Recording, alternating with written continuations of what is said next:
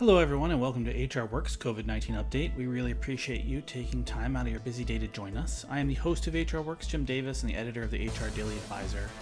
Last week, we began to discuss the issue of online accessibility and an increase in general, especially since the pandemic hit, in lawsuits surrounding this issue.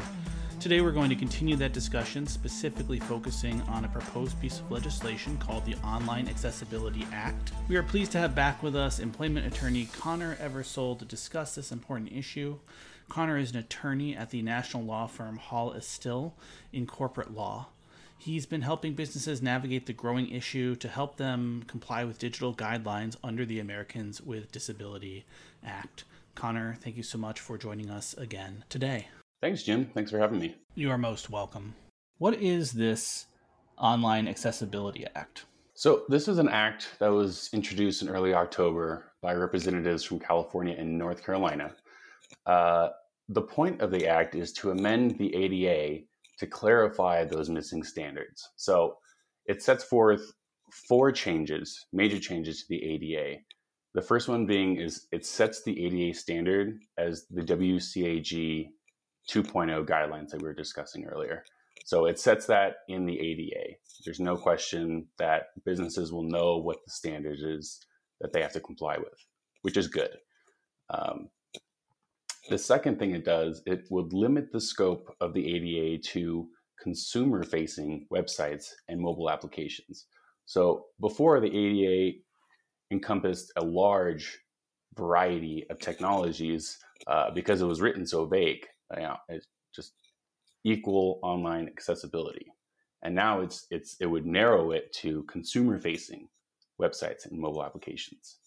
So, we can talk about that in a little bit, what that would mean for employee-employer relationships, but I think it would have pretty wide impact on that relationship. So, and I'll go through these real quick so we can get to the end of that.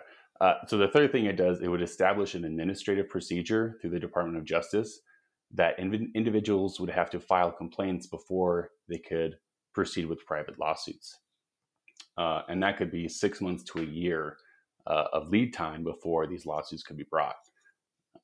And then the fourth thing it does, it would cap penalties for fines. So the first offense would be $20,000, subsequent violations would be $50,000. Currently, first violations are $96,000 and change, and subsequent violations are $192,000 and change.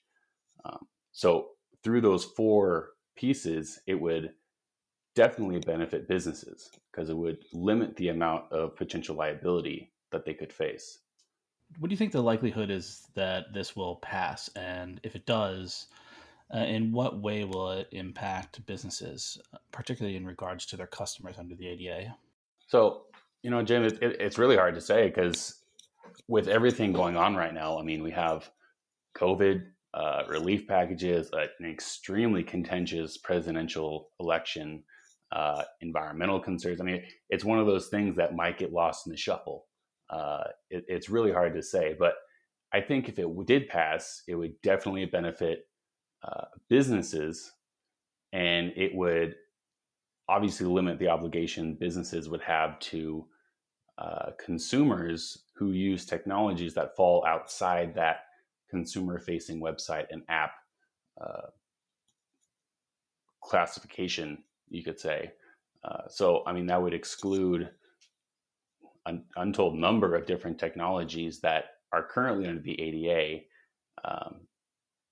because of that narrow classification. Yeah, you've mentioned a few times that it's about consumer-facing websites and solutions. How does this impact, or what role would this play in the employer-employee relationship? Well, ultimately, it would remove the obligation that businesses have to their employees under the ADA.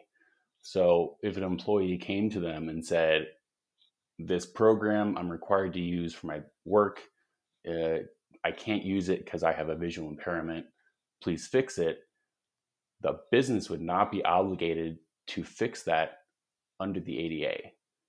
And that's a major concern that people raise with this bill. I can see why. It's an interesting bill. On the one hand, I guess it would get the word out there and make more people aware. there's no finer way to get people to understand that there's an issue than forcing them through compliance. Mm-hmm. But as you describe it, it doesn't seem like it would do all that much for the employees.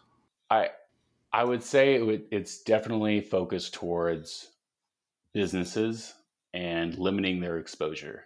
I don't see it as doing a lot for employees, especially as it relates to their work obligations or their relationship with their employer.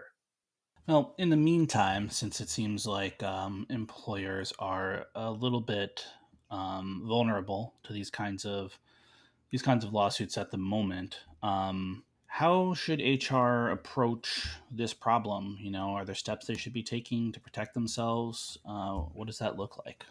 I think as an initial step, reviewing those WCAG guidelines is a good initial starting point, because regardless of whether the bill passes, courts are pointing to those guidelines as the gold standard. So the more that HR knows about these guidelines and how it affects their employer to employee technological relationship, the less likely they are to be found surprised by, say, a lawsuit that gets brought like this. So if they are faced with a lawsuit or some kind of potential exposure that they're concerned might result in a lawsuit, they can front load the information and their understanding of the guidelines that they will be held to. And I think that would be a good first step, is just seeing, are we in compliance? And if so, can we do anything else to stem the tide of any potential lawsuit? Yeah, and just, listeners, for your information, I'm going to make sure to include a link in the description outlining what the WCAG is, so that you guys can have it for your records. Is there anything else you wanted to add before we go? Well, yeah, I think it's important to note, according to the CDC, roughly 1 in 4 Americans live with a disability. And it's not everyone filing these lawsuits. It's a handful of plaintiffs filing 10, 20, 30 lawsuits at a time. And it's not just affecting big businesses, it affects everyone. I mean, I recently read an article here in Denver about a urban winery who, it's a family-owned winery. They have a small online presence, but they got sued under this act. And especially during COVID, when things are already stretched pretty thin, they just can't afford to revise their website or fight a lawsuit. So, as we said, these websites, apps, it's costly to revise or to amend them, to fix them. So I think knowing that there may be an issue before it becomes one is the best thing that we can do at this stage. Well, I think that's about all the time we have for today. Thank you so much, Connor, again, for taking the time to join us. It was my pleasure. Thanks for having me, Jim.